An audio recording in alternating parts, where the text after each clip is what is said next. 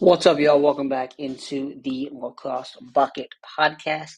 Tanner Demling here with y'all. As always, happy Thursday.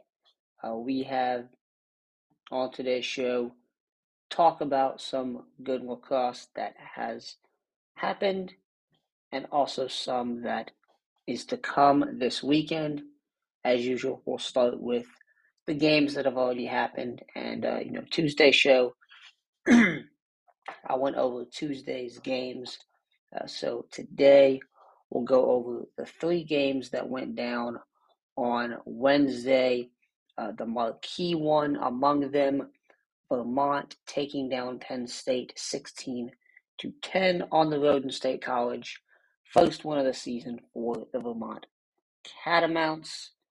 Obviously losing against Duke and then against Utah last weekend, getting the first win of the season against Penn State, who is now on a two-game losing streak, losing to Villanova over the weekend, and then to Vermont here on Wednesday. The Catamounts really, even when Penn State was able to get some momentum in this game, this was a game that Vermont controlled pretty much from the get-go. Much in part to Tommy Burke, 21 for 30 at the dot, 70% day for him. He played fantastic, really gave Penn State a challenge there at the dot, a challenge they couldn't overcome. This was a 9-5 game at the half. Despite Penn State had some short-lived offensive spurts there in the first half of play, notably late in the first and in the second quarter, where and look, I thought Penn State in that second period, I thought they showed a lot of fight. They showed, especially defensively, a lot of fight there. Elirik Fayak with 12 saves in that, in 7 saves, I believe. Yeah, 7 saves in that second quarter. 12 of his 15 saves on the day came in the first half. This Penn State defense really did show some things early on in this game. That wasn't so much the case in the second half as Vermont was able to. So you had Penn State finally really got their offense going. You had a 4-goal run. From the 11-11 mark to the 4:29 mark in the third. That cuts things to 2. It makes it an 11-9 Vermont lead. But you have Brock Haley and Jonathan McConvey get 2 goals. That included a man-up goal from McConvey there, assisted by Brock Haley. So Haley's in on 2 of those goals to end the third. And really, that's all she wrote. Vermont puts up 3 more to end the game. 3-1 run there in the fourth. 5-1 run to end things. And really puts things away.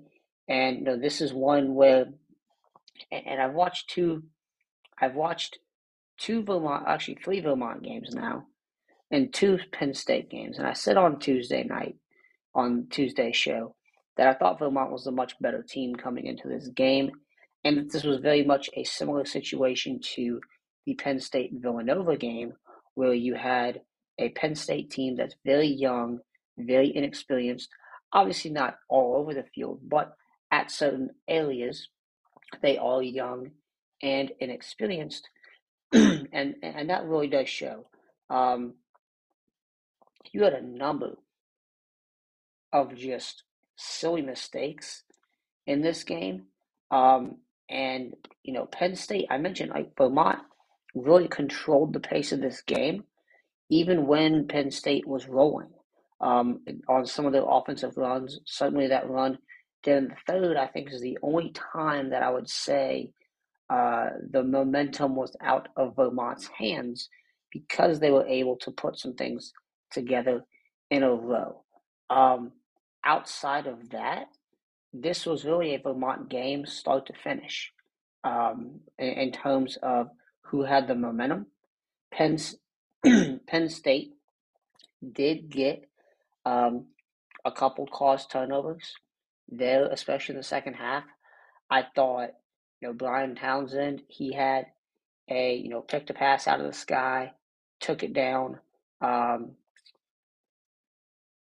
one man clear, but that didn't contribute to anything. Grant Haas, another D mid, I thought played well for this Penn State squad.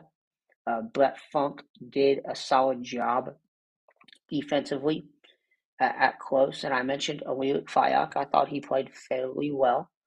Um, but just overall, they would get these stops, take it down the field, and you had, the one play. I think this is just indicative. This might be indicative of who Penn State is at this moment. Kyle Aldridge is. I think this is in the first. Yeah, this is in the first quarter. So I should mention, Penn State. They were outshot 67-31. That's terrible. They didn't have double-digit shots in any period of play, and in the first half, or the first period, I should say, it was 18-7, and Penn State went the first, I want to say 9 minutes of the game without even having a shot. The first 5 minutes of the game without even having an actual possession. You're just not gonna win that way. Um, So, certainly I think for this game, we know who Vermont is when they're moving the ball around, when they're doing what they can do. And Vermont's so dangerous because they can attack offensively at so many different positions on the field. They have such a diverse skill set on that offense that really, if one thing's not working, they can go to another, and it's probably going to work. If that's not working, go to plan B, go to plan C. They got a plan D. Most teams, you don't always have that. Vermont seems to have that. Liam Limoges, 5 goals on the day for them. Brock Haley had himself a good day, 2 goals, 3 assists. Ryan Cornell, 10 saves. Dan Rayum had 4 goals for Penn State in this one. And then, as I mentioned, Tommy Burke with Vermont, 70% on the day. Really kind of the standout performer of that game there in State College, as Vermont, as I said, controls the pace the entire way. They take the 16-10 win over Penn State. Vermont, they will now go to, pull the schedule here. They will now they'll be at Brown next weekend, and Penn State, their next game, they have a midweek game, don't they? Let's see. Okay, they're at St. Joseph's on Saturday, and then they're at Yale next week, on next Saturday. So at St. Joseph's, Yale, St. Joseph's, Yale, Penn, Cornell. So the schedule isn't getting any easier. That Penn game is in Charlotte at the Crown Lacrosse Classic, so neutral site there. Schedule's not getting any easier for Penn State, and if they're going to get some more wins, they got to figure out how to address some of these issues. You can't have Kyle Aldridge dodging down the field and the ball just falls out of his stick. You can't have a defenseman on a clear, turn and run up the field before he's even secured the pass. It's like in football when the receiver, is thinking of the touchdown before he even, he reels on the ball. Um, it, it, it's those kinds of mistakes, dodging into just blatant double teams. It's those kinds of things that they need to address. Defending the crease much better. So Penn State has a lot to work on. I think Vermont in this game, we saw exactly what they can be when they're playing at peak capacity. Um, and, we saw that against Duke, and obviously Duke took it in the second half. We saw a bit of a stumbling of Vermont against Utah, and Utah took advantage, but, Vermont, they capitalized on some opportunities late and almost took that one. So we'll see what happens with Vermont as they go forward.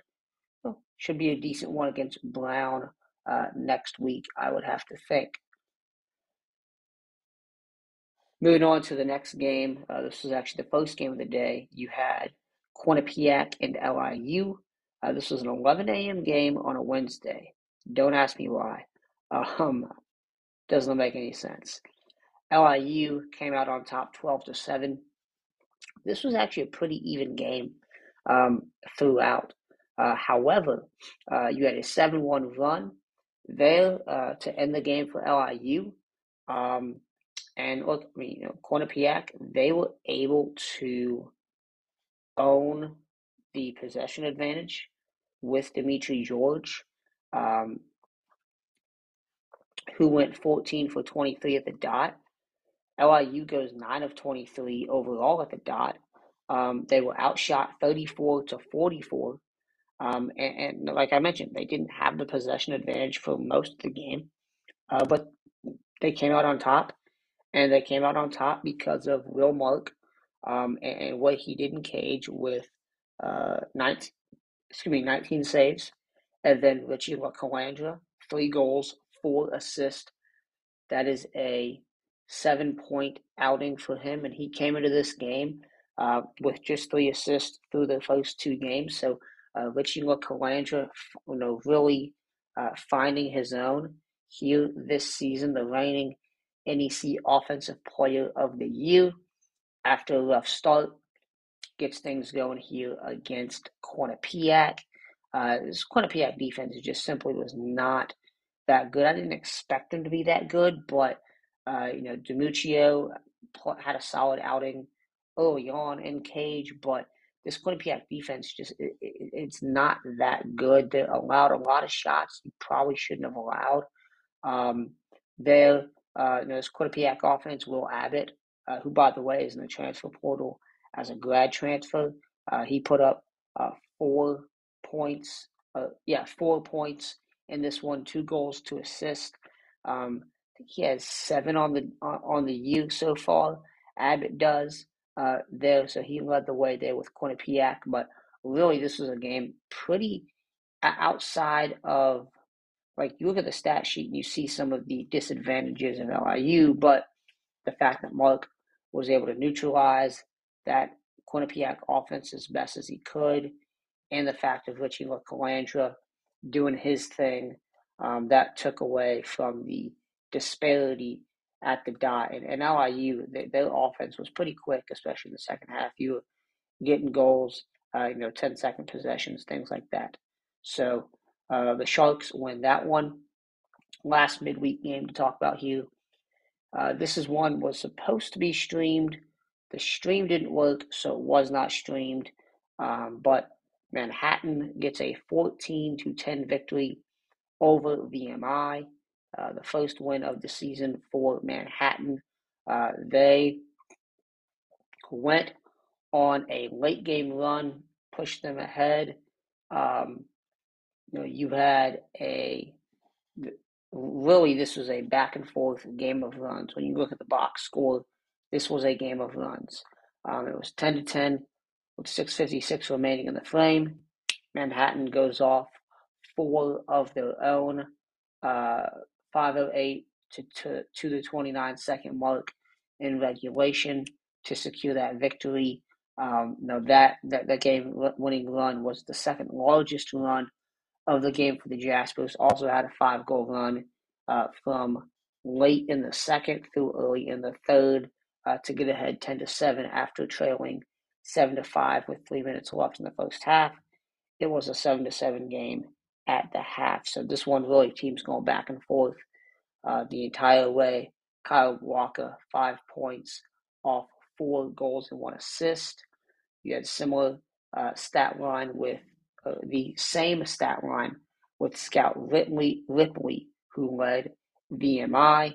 Hartley Jordan also had 2 goals and 2 assists for VMI. Diego Markey going 62% at the dot for the Cadets in this one. Brendan Krebs for Manhattan, 7 saves. Jack Waselli with 14 saves, 6 in the first period of play for VMI. And that one, as the Jaspers beat the Cadets 14-10. recap again. Vermont beats Penn State 16-10. LIU beats Quinnipiac 12-7. And Manhattan beats VMI 14-10. That was your Wednesday night action in college lacrosse. Now let's shift our focus towards the weekend, where I already previewed a couple games on Tuesday. Ohio State and North Carolina, most notably. We touched on Syracuse and Maryland, and I don't want to touch too much more on that because I really do think we didn't learn a ton from that Syracuse shellacking of Holy Cross. But as I mentioned, a prove-it game there for Syracuse. And Maryland, I think they're probably going to continue to roll on in that one, as I said. Other couple games to go over include a couple welcome back Ivy League games, Yale and Villanova, Penn and Georgetown. We also going to hit on Duke Denver and on Army and Rutgers.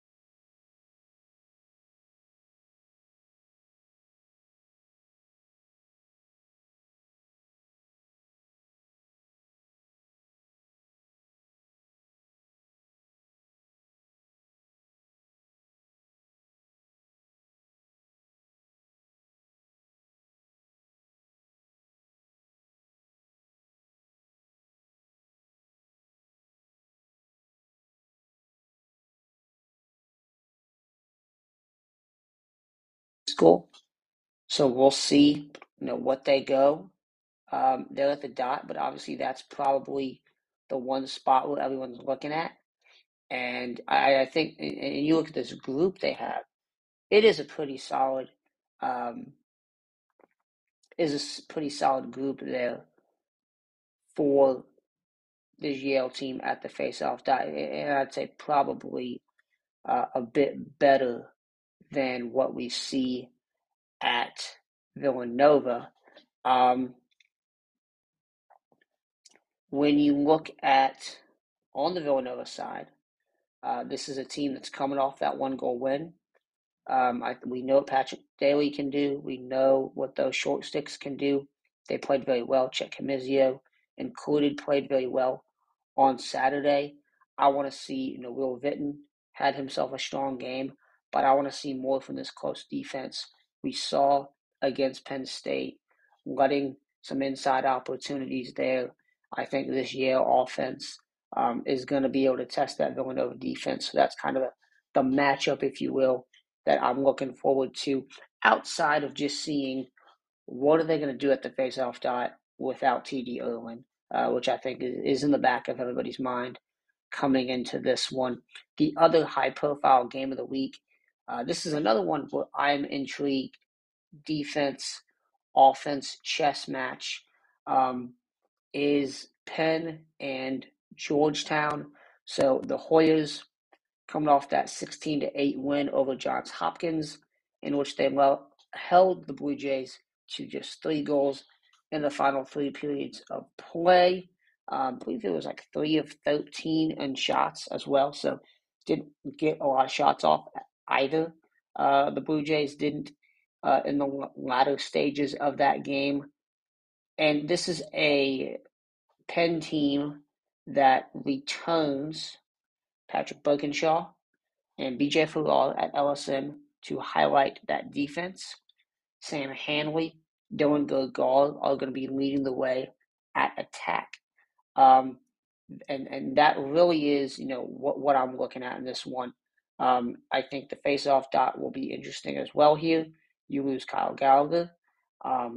Obviously, you do lose a Kyle Thornton, but I think this defense with Birkinshaw and Farrar there still going to be pretty decent. We saw Penn play a game last year against a D3 team. Cabrini blew them out. So not too much you can take from that, but this is still a very talented Quaker team. They're a top 15 caliber team for sure. So we'll see if they play like it against Georgetown. Now, in terms of matchups here, Will Bowen, Gibson Smith, it's a two-headed monster at pole. McElroy and Cage. Can they hold this Penn offense like they did the Johns Hopkins offense? I'm not going to say which one is better, which one I think is better, Hopkins or Penn, in terms of offense, because, look, we haven't seen Penn yet. I can make that assumption after we see 2-3 games of Penn, and we'll see how Hopkins does in their next game here. But the Hopkins offense, I think it's pretty clear.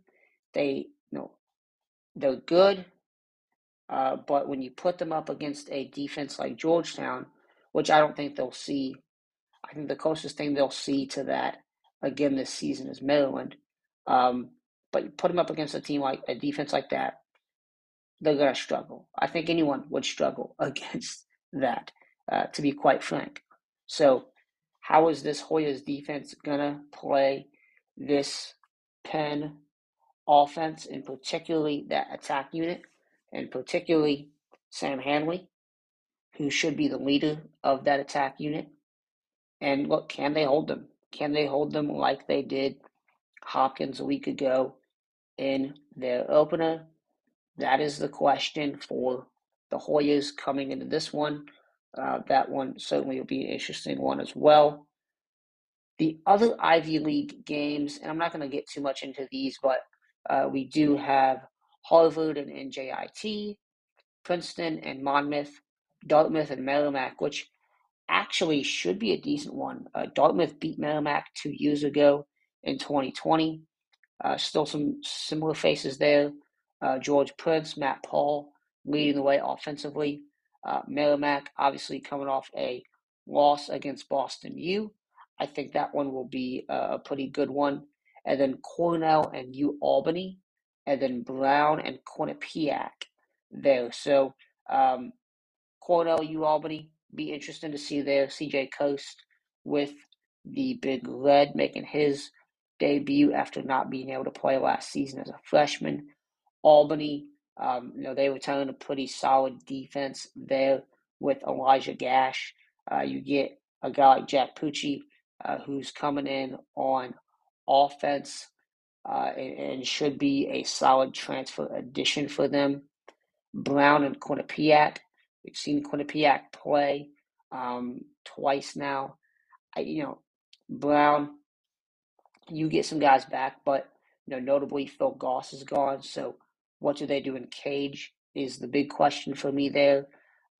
Coming into this one, Quinnipiac, I, I don't think that they're gonna give Brown much of a challenge, but we'll see how things go. I think depending on who Brown goes with at the face-off dot, which they did have a solid face-off unit in 2020, and the name of their primary face-off man is escaping me at the moment, but I remember they were very good not only face-offing, not just a good face-off guy, but a good face-off unit in terms of the poles and the short sticks they put on the wings. And Quinnipiac has a guy like Dimitri George.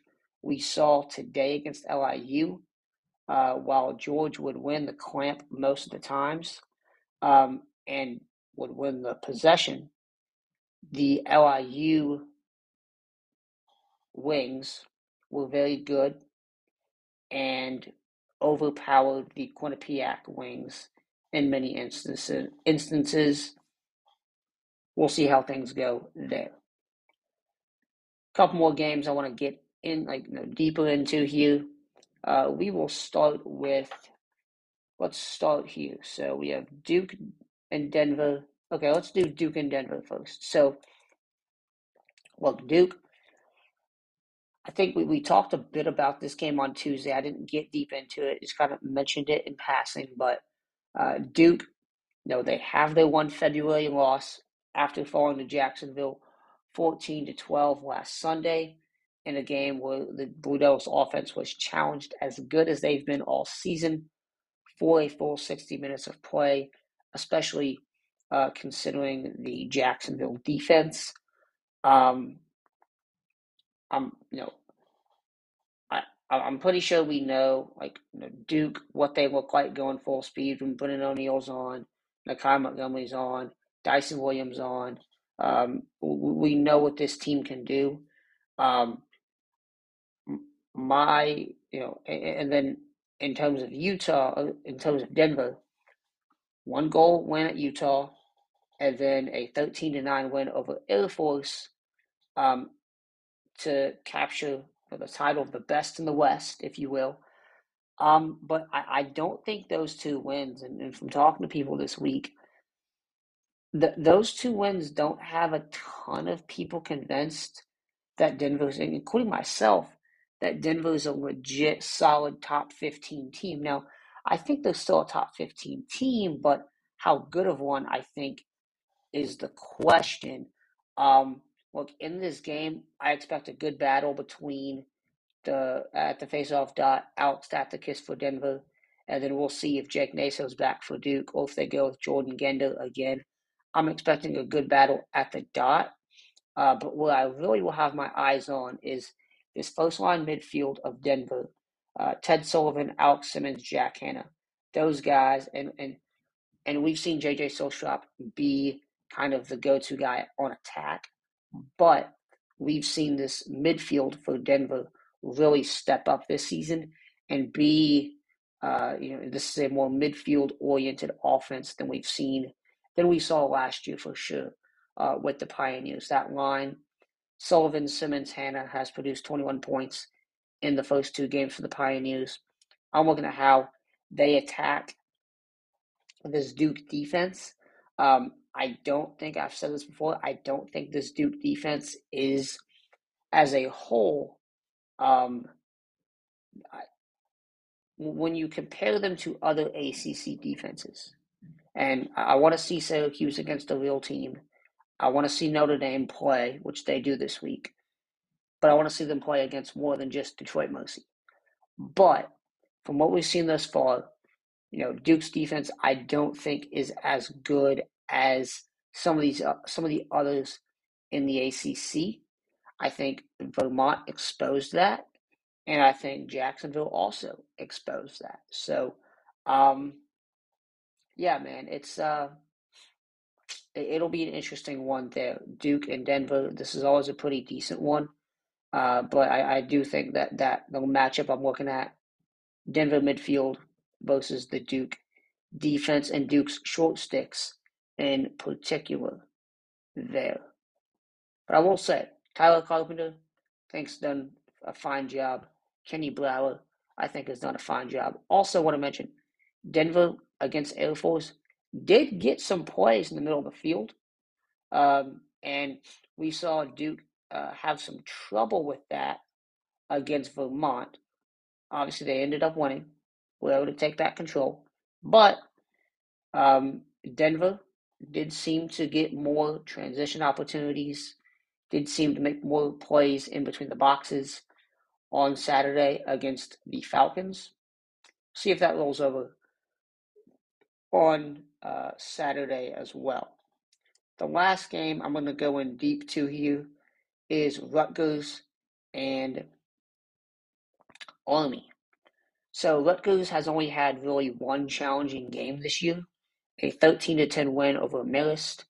As they sit at 3-0, they're coming off a 23-6 win over St. John's. This Army West Point game, this game against Army West Point, we'll see the Scarlet Knights face a defense that I think will give their offense its biggest test of the season thus far, and probably the biggest test they'll see until they play Maryland. This Army offense, first of all, Marcus Hudgens did not play on Saturday for Army. I think if he plays in this game, they're even going to have a bigger challenge. But even if he doesn't, Wyatt Schuppler made 18 saves against UMass a week ago. Wyatt Schuppler is one of the best goalies in the Patriot League, and it has cemented himself as a formidable goalie just nationally as well. So they're certainly going to have a challenge with him. And look, Colin Coast, he had a 66%. He has had a 66% save percentage in 3 games. So we could possibly see a similar game to what we did in Rutgers and Marist, where 2 goalies are taking over. And whichever offense can break through first is the one, or break through and stay hot is the one that takes home the victory. This Rutgers offense, Ross Scott, Mitch Bartolo, been the 2 big time guys for them this season. So I do want to see this Rutgers offense up against a tougher defense than they've seen all year. So we'll see how they go. And then look, similar can be said for Army. When you look at what the Black Knights did, and they did a fine job on Saturday.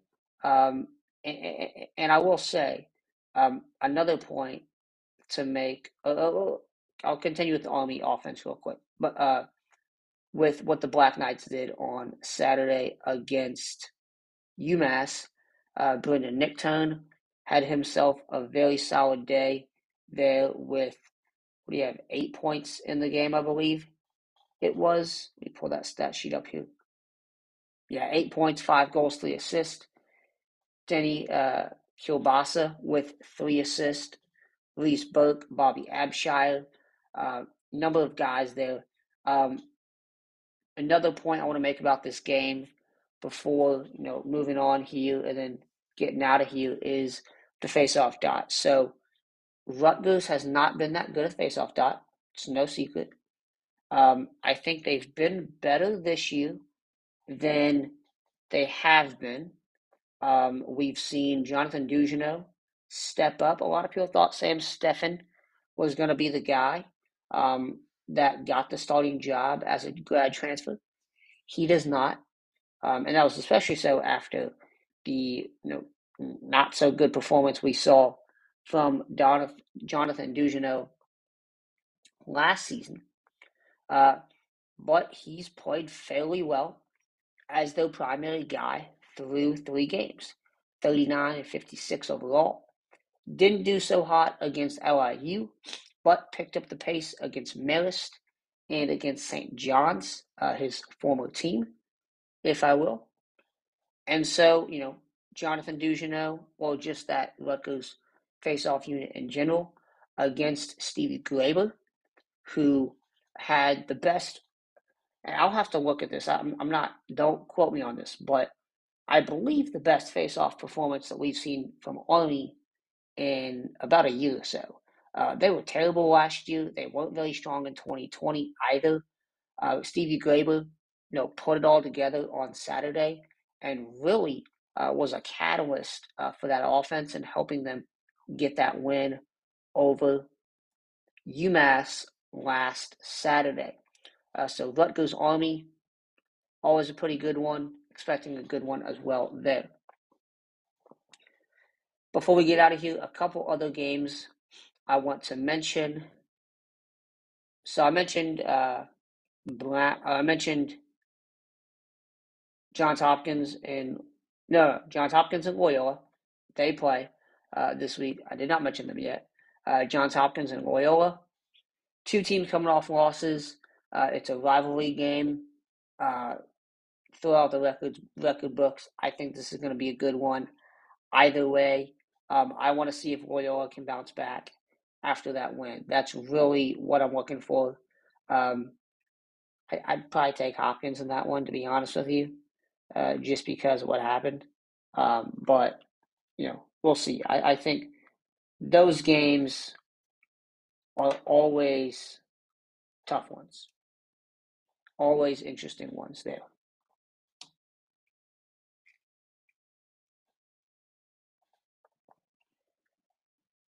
Next game to look at here, just going down the schedule, St. John's and St. Joseph's and Penn State.